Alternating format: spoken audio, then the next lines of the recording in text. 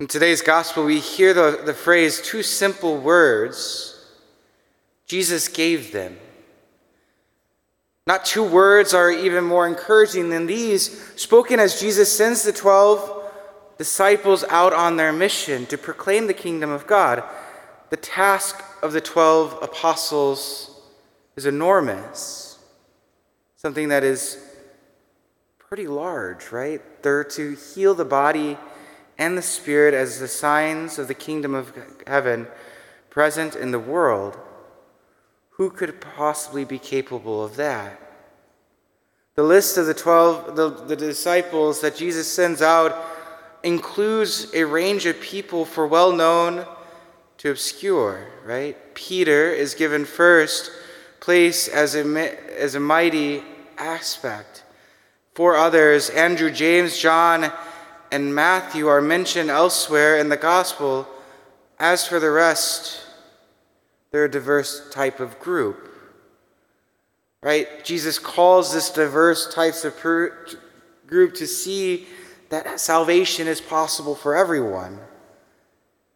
He calls Matthew, who's a tax collector, as well as a zealot. 2 other people oppose the political viewpoints.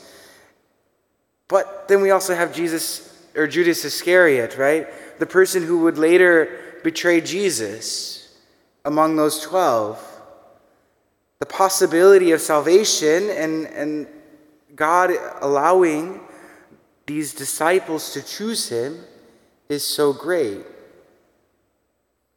And so we have these 12 who are called to have that same heart, to allow their hearts to be conformed, right? They spent those times, those many hours, those many campfires, sitting around the campfires with Jesus, learning from him, getting to know him, conforming their hearts to his. And just like the 12 apostles, just like the other disciples that followed Jesus, we are called to get to know Jesus and to conform our heart to his. Well, how do we do that? We do that through prayer.